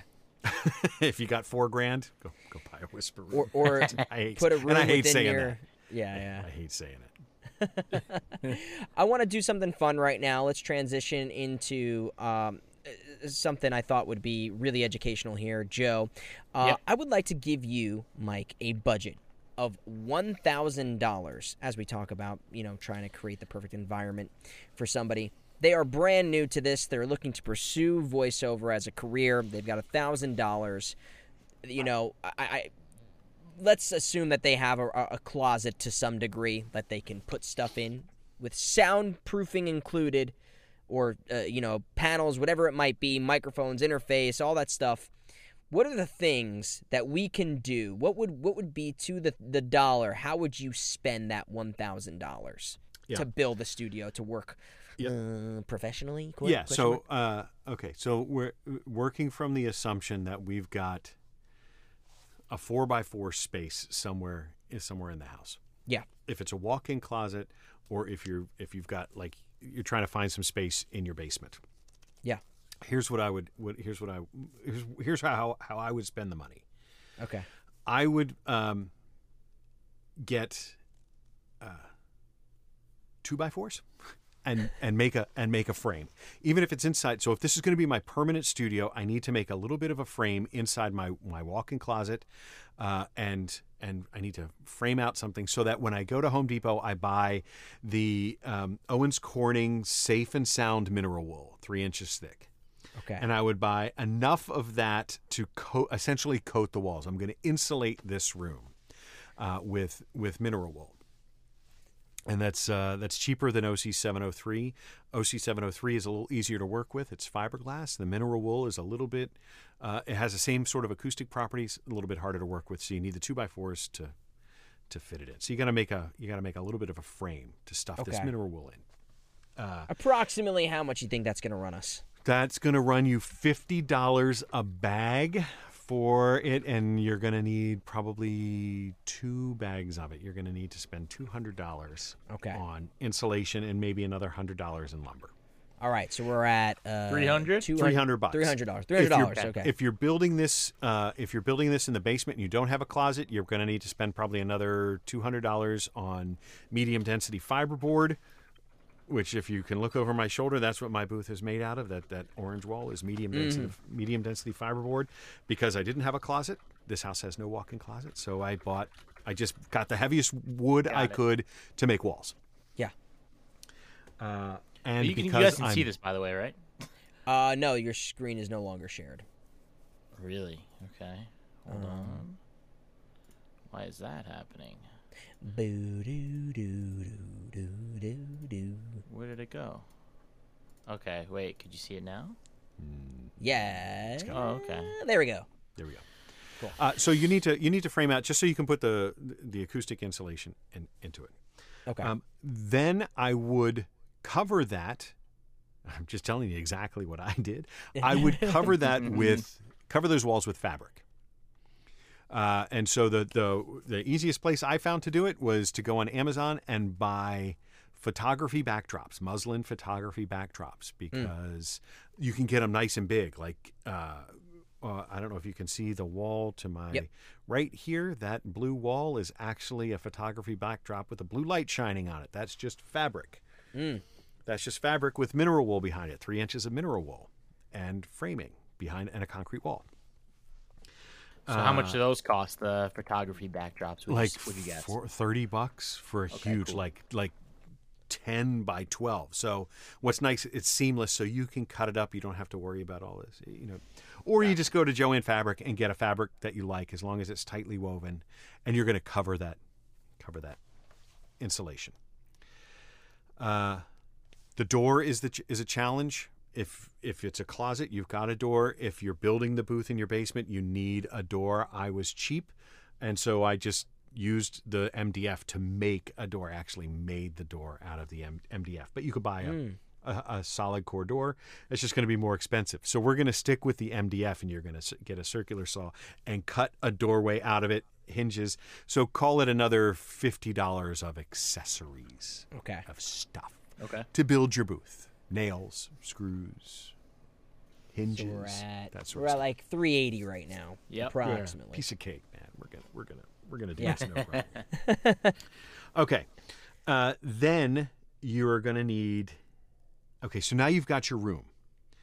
I was cheap, so my desk in my room was made out of remnant MDF and wall shelves, so shelf hangers. So we're going to include that. Let's call that a total. Let's say there's going to be $40 towards a desk.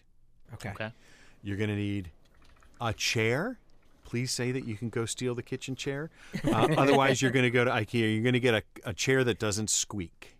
Very important. You need a chair that doesn't squeak, which means it's probably just going to be just a basic stool. I like to work with a kitchen height stool and a slightly higher desk, so that I can kind of stand and lean forward, as opposed to sitting back in a chair. I like to be forward. I can be a little bit more dynamic, and it allows me to move the mic up so I can stand or sit. So it's not so. There's not so much height difference. I can still use the keyboard if I'm standing, and I can use the keyboard if I'm sitting at a stool. So I like a desk that's higher. Likewise, I have a standing desk So we'll behind do me. what for the chair? Like 50 bucks? I don't know, 50 Yeah. bucks. You're going to go to Craigslist, you're going to go to Goodwill, and you're going to Yeah. buy a chair. And it's somebody's old kitchen chair. It's got to be non-squeaky, so the less it does, the better off you're going to be. Or you can find a Herman Miller on the street like I did like 2 years ago. But if you're not that lucky, which I don't know, I don't know what I did that day that I got blessed, but Eviction that sales in New York are a whole different thing. Okay, so now your booth is built, right? So you've got your walls. It's acoustically insulated. It's going to have at least 3 inches of mineral wool on all the surfaces. You've got a desk. You've got a chair. Can we assume you've got a computer for this Let's exercise? assume they've got a computer. Right. Yes, please. Okay. If not, you can go onto Newegg and buy an industrial Windows computer for like $400 that are fanless. I have one right here. They work great. They're not super powerful, but for what we're doing, we don't need a ton of power.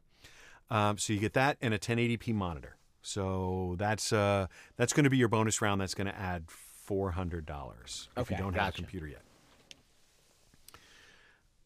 So there's that. You're then going to buy your equipment. And where are we budget wise? We're doing We've pretty got- good, right? We're up to like we're about halfway spent, right? Yeah. Yeah. Okay. So then what I would suggest is a neat King Bee. Oh, Oh. My God, that mic is so good. $179. Go on to Monoprice and just get a good XLR cable. Good is like $15. You don't need a Mogami yet. You just need an XLR cable. something that Awesome. works. Awesome. Yeah, but the Monoprice ones, I've been pretty happy with the Monoprice level cables. Yeah. So you got your microphone, you got your cable, you need an interface. I personally like the Evo series, the Evo 4. That's what I'm using right because now. they're for very everybody. big- That's my very- setup. Is it? Yeah, very beginner Right here. friendly. Yeah. The reason I He's like the tricking Evo, you and I didn't know that. By the way. I like the Evo 4 because it does two things. It has that gain setting automatically, so you can just press the button and perform, and it will help you set your gain for you. And then you can say, save this as a preset, Yes. right? So it will do it. So you don't need a recall sheet. You can just save your settings. And I think if you're using Pro Tools, it will even come back. But we're not going to recommend Pro Tools. Yeah. Okay, so you've got your mic, you got your cable, you've got your interface. I think the Evo 4 is under $200. Paul, Okay. do you know? I'm not sure, Joe. Why don't you just pull I'll it take- up and see yeah, how much yeah, they I'll go take a for? It's either like Evo it's either like 4 audio. 180 or 224. I think Yeah, it's it's similar. that both of those sound right, which is interesting. interface. I got some interesting search results when I typed that in, but Oh. Not the car, not the Evo car. okay. Audient Evo 4? Yeah. Is that what we were looking for? Yep. It says 129. Oh, even better. Oh my god. I didn't realize it was that inexpensive. Yeah. Oh yeah. Oh. Man, we got money to spare. Yeah. Oh yeah. Dollar bills. All right, let's do 130. Fine. Okay. So I'm not keeping track of the money. How Yeah. close are we? Where are we now? 330, 420, 470. I like that we did this in Notepad and not in Excel. Yeah. Or calculator. even. and I'll give you another bright hint about that. I'm an accountant, and I did it in Notepad. I think we're at what? What is that? Brains like, aren't working full capacity today. $800 or so. Yeah, right there? well, let's just call it whatever it is. 800 or right? so. I mean, So we've got a little bit of room here. Okay, so then the next thing I would get is you're going to need a DAW. Don't go with Audacity because it's destructive recording. My recommendation is Reaper at $60. So now you've got, and that's going to have all the plugins you need. It's going to have everything you need to create professional quality recordings. You're going to have to learn how to use it, but that's what YouTube's for.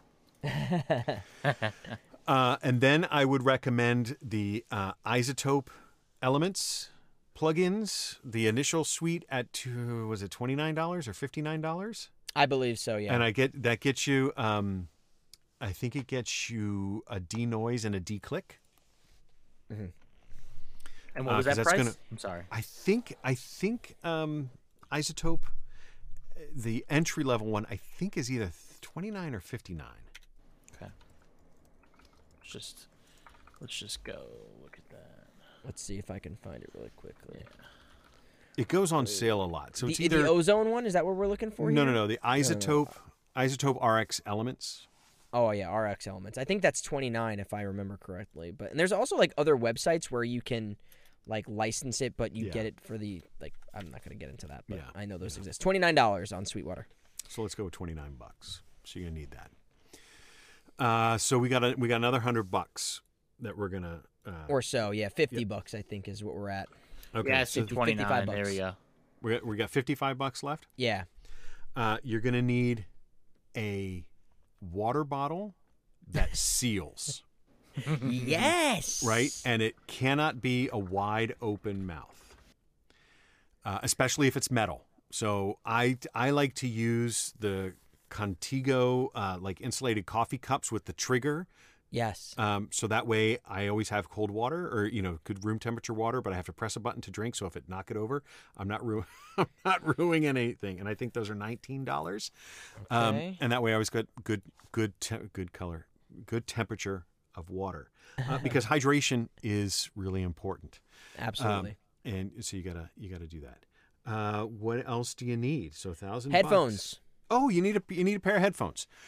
You can use almost anything. So if we need to give the $100 back for the water bottle, I couple of headphones that I like. For $100, the Sennheiser HD 280 Pros. Okay. Are pretty good. If we have $149, the headphones that I'm wearing, I've fallen in love with. These are the Rode NTH 100s. All right, I just did the math. We have $100 left. Perfect. Oh, then I don't know how to do math, but Great. Okay. Great. So if we've got that $100, then the Sennheiser HD 280 Pros are good because they're going to be pretty truthful, and they're good in the booth. They won't leak. They don't leak any sound. They form a nice tight seal, and you can make pretty good mixing decisions with it. Closed back, I'm assuming. Closed back, yeah. Yeah. I mean, that's pretty much it right there. What else do you need? Yeah. I mean, did we miss anything? There's don't nothing think else I can so. think of off the top of my head. We did everything. We built a booth. We put a chair. We furnished it. The only thing we didn't do is because I recommended a regular computer. You need a monitor, but we're going to assume that they got a computer. And let's assume they went on Craigslist and they found the Facebook Marketplace and went to the free section and someone was giving one away. Giving a chair away. That's right. Yeah. Well, I mean, right there, everybody, you've got for $1,000, you've got a really, really great studio. I sign off on every single one of those things, and just from a practicality standpoint, like I said, I'm using this microphone, the King B2 right now, and it's a great microphone. The Evo 4, huge fan of this interface. Maybe also a stand, I guess, or some sort of boom arm, I guess. Amazon Basics mic stand, maybe, to hold the thing up. Yeah. Yep. Yeah, I didn't think about that. Yep. But as you can see, you're spending a majority of your money on the booth, and I think that's the biggest thing to take away from this is that all this stuff we're getting so. I mean, the fact that this is an $180 microphone and that interface is $130, like it just goes to show you how important the space at which you're creating is for the sound. And I think that we're gonna publish that. We'll have it up for you guys to see if you're curious. But that is a great, absolutely great booth right there and studio to work in. And Mike, thank you for going through that journey with us right there. I really do appreciate it. Yeah. I mean, I think $1,000 is not unreasonable. If you've got $1,000, you can build yourself a booth, and you can get furniture, and you can start making money. Yeah. You're not going to book a Nike commercial, but you're just starting out anyway. But Absolutely. you can certainly book Fiverr work. You can book Upwork work. You can book Audible work. ACX kind of work, and not be ashamed or embarrassed. And your audio won't get rejected if you can get that room dialed in. That mic and that interface, they are going to serve you just fine.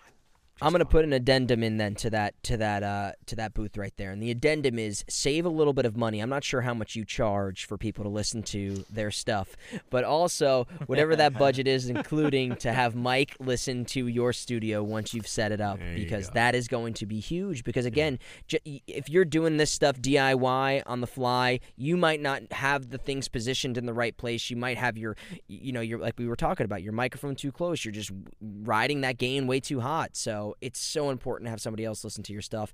And people can do that on your website, boothjunkie.com. Is that a great place to go? Yep, Booth Junkie. There's a I'll send you a link so if you need it in your show notes. But yeah, boothjunkie.com. There's a link where you can hire me. Great. We end every show with a question from our audience, our fans here. So, Joe, if you could please pull that up for us today. Yeah, sure. People have various questions. We post about who's coming on the show, and we have a question today from Clarence. Clarence. How you doing? Clarence asks, quick question for you, Mike. Does stacking pop filters help? Does it degrade sound, or am I just better going off axis? It depends. Okay, so from a pop filter perspective, it can potentially reduce your sound. Anything that you put between you and the diaphragm is going to attenuate the sound or modify the sound in some way. Some pop filters are more transparent than others. Some are quite transparent. But generally, there will always be a little bit of high-frequency attenuation, and as you add more layers. So like if you put a foam filter and like a nylon filter, yeah, you can definitely adjust the sound.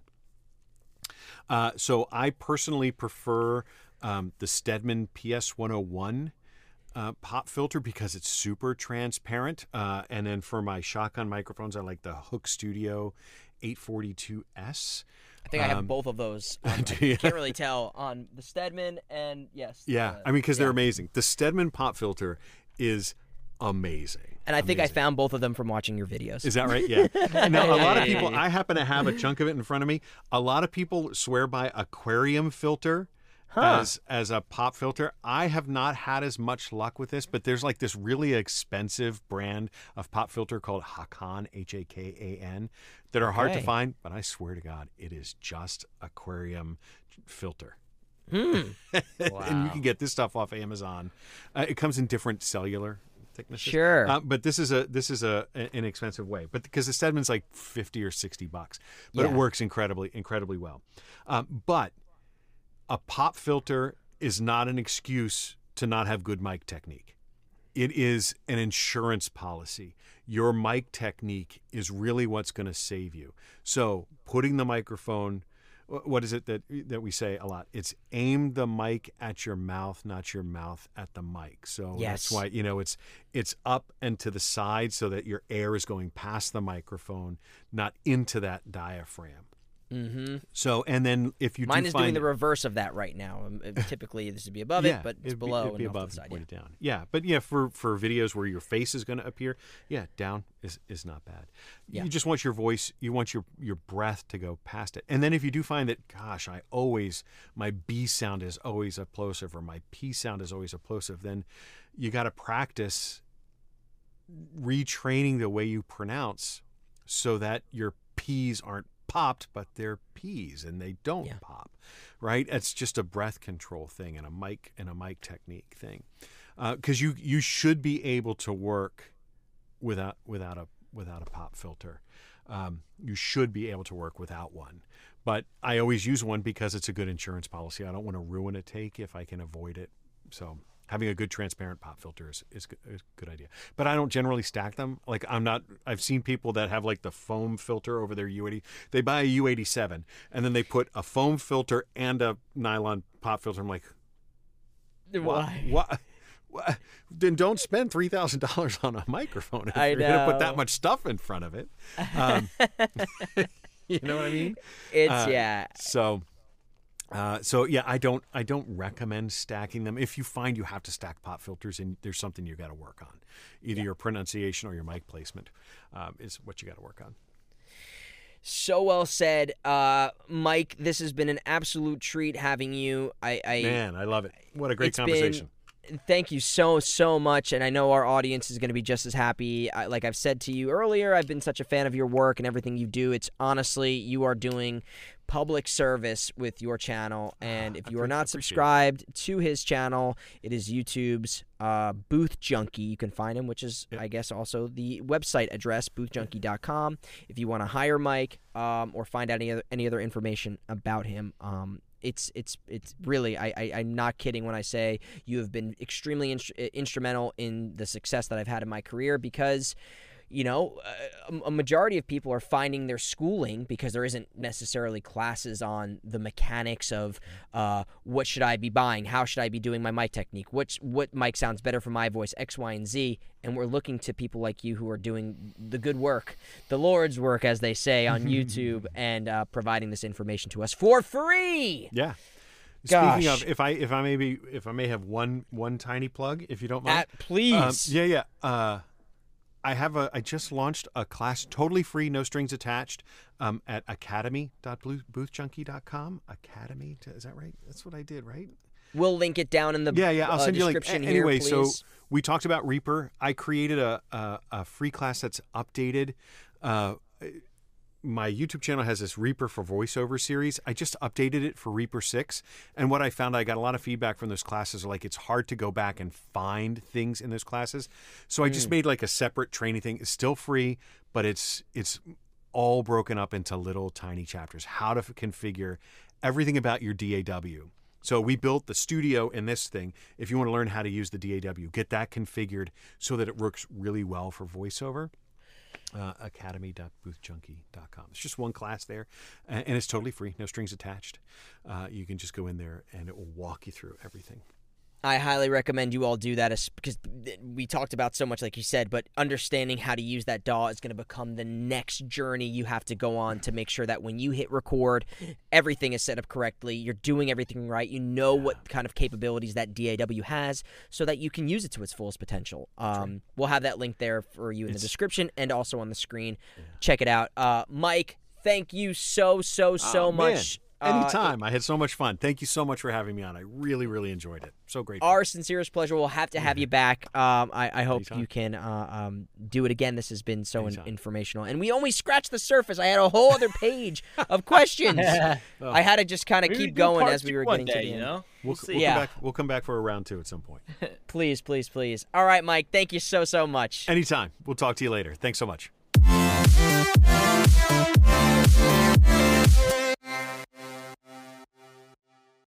Mike DelGaudio, like I said in the intro, what an amazing name. To be like in the world of audio and have your last name be DelGaudio, isn't that just like fate telling you have to get into this industry? What a nice guy too, right? Awesome guy. Yeah, and I'm not even exaggerating. I reached out to Mike because I've been such a fan of his for as long as I've been doing this, and as long as he's been doing this, rather, and with his channel. Go back and watch some of his older videos because they're all amazing. He does comparisons of like every single mic you can imagine with like the top mics. So he'll take 10 microphones and then compare them to the U87, so you can hear like in his studio setting, when you've got a good environment or space, the differences are so minimal with certain microphones. It's wild. It's a really, really good channel. And I think kind of like what you were asking, a lot of people are interested in making their own booth or dealing with external noise. We talked about this in the show, figuring out ways to deal with that. And it's going to be, I'm in a room right now. Like, this was a bedroom, and I just put up panels everywhere, so I'm not soundproofed at all. I vacuum sealed the door, basically. Like, I did as much as I can to make sure I'm not getting external sound. I've got a window right behind there. There's a window behind that panel, and when my neighbors are mowing their lawn or leaf blowing or arguing over who let the dog poop on the floor, I hear all of that, and I have to deal I have to wait and not record at that time. For you, dude, in New York, when I was living in New York, it's impossible to deal with neighbors and external noise. It's not even for recording that I asked that. It's that like the room next to me, like if their TV is on, it's like like the Kool-Aid Man like explodes through the wall. It sounds like the sound is exploding through the wall. So that's why I was like, you know what? As someone who just doesn't really know much about this, how would I easily soundproof it? And when he said, you can't, I said, You're SOL. What? I didn't even think you can't was going to be like a realm of possibilities of his aunt in the realm. You'd have to build another room within that room is the only way of doing it is I thought he'd be like, oh, you get this foam, you put it here, you get this foam. You know, I was about to just, spend the $1,000 budget on foam. Yeah, right. Now, I mean, listen, that'll help make it sound good in your room, and it'll certainly help with certain noises and certain frequencies. But at the end of the day, you're really kind of even if you're in a closet, whatever it might be, the more material, the better. But there's nothing you can really do to these external things, planes, trains, garbage trucks, like. That frequency and the volume at which those things are pumping out stuff, it's you can't beat it. And that's why when you're recording from home, you just got to get comfortable with saying, hold for airplane, hold for garbage, hold for lawnmower, hold for deranged neighbor, whatever the situation might be. What are you? But he's. Go ahead. Sorry. No, go. You finish what you're saying. No, I was just gonna say he is. You can even see his journey into making his own home studio. So it's a great reference for you if you're looking to start out and pursue that. He's got it all documented. What was the worst time you were doing a live audition and you had to stop from outside noise? Do you have a story about that? Well, when I was living in Harlem, I had neighbors, and I remember, like, because sometimes you get deadlines that are due, like, the next day, same day thing, and I had... I already knew you had a good story. That's why across the street from me was a bodega deli, right? And in front of the deli, on not rare occasions, it was pretty frequent actually. And like he was saying, I'd have to record a majority of the stuff at like 3 a.m. because that's the world you're living in when you decide to pursue New York. If you're doing voiceover, specifically in the area of New York that I was, people would hang out on the street on 145th and Frederick Douglass in front of that deli. That's where I used to live. I don't live there anymore, so don't go there looking for me. Actually, you can go there and say hi to my neighbors. Maybe they'll. I wonder how they're all doing. Great people.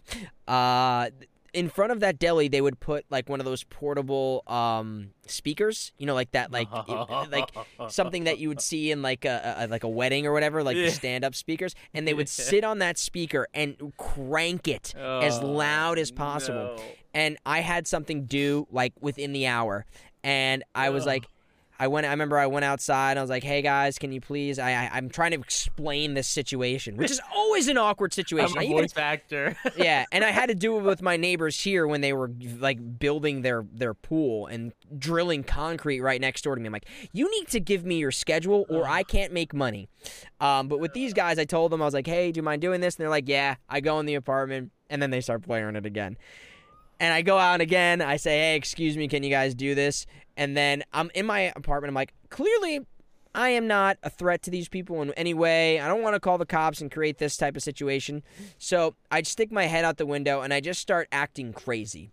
Because I figured if I scream at them and say, can you guys shut up? They're just going to go, that's maybe what they were waiting for me to do, is to lose my cool. But I just started acting crazy, deranged, as I said earlier. And they were like, what the fuck is wrong with this guy? I am scared. So my suggestion to you is if you're ever dealing with people, maybe just act insane and act like you've lost your mind. You're in another dimension, and maybe people will respond to that. Wait, so you just put on like an actor's like shield and acted crazy? I'm gonna give you the bad version of it just so I can show you. Okay. I stuck my head out the window and I was like, I can't take it anymore. I don't know what to do with my life. I was doing basically things like that. Way worse and way more exaggerated, and maybe drool was coming from my mouth. I don't remember if they could see it from that far, but I was acting crazy. I think I probably took my shirt off as well and just tried to make it as insane looking as possible. And maybe they just appreciated my commitment to the character. Did it work? I mean, they left? They shut it off? They just stopped it. They stopped, and maybe I got the cops called. Maybe that's what happened. I got the cops called without them having to do it, and it were the residual damage of getting in trouble. But yeah, Mike DelGaudio, Booth Junkie. Go to his YouTube, subscribe. We'll put all the stuff in the links during all this stuff if you're interested in getting in touch with him. And if you want the budget, that'll be in the description. Absolutely. Right? Yeah, it will be. Yeah. Another In one the in the future. books. Not right now, but in the future. No, When in the you're future. seeing this, Yeah. you're in the future. We're not. The So, future. Whoever you are, it'll be there. Yeah. Another good one. Another one in the books, Joe. All right. Till next time. Peace.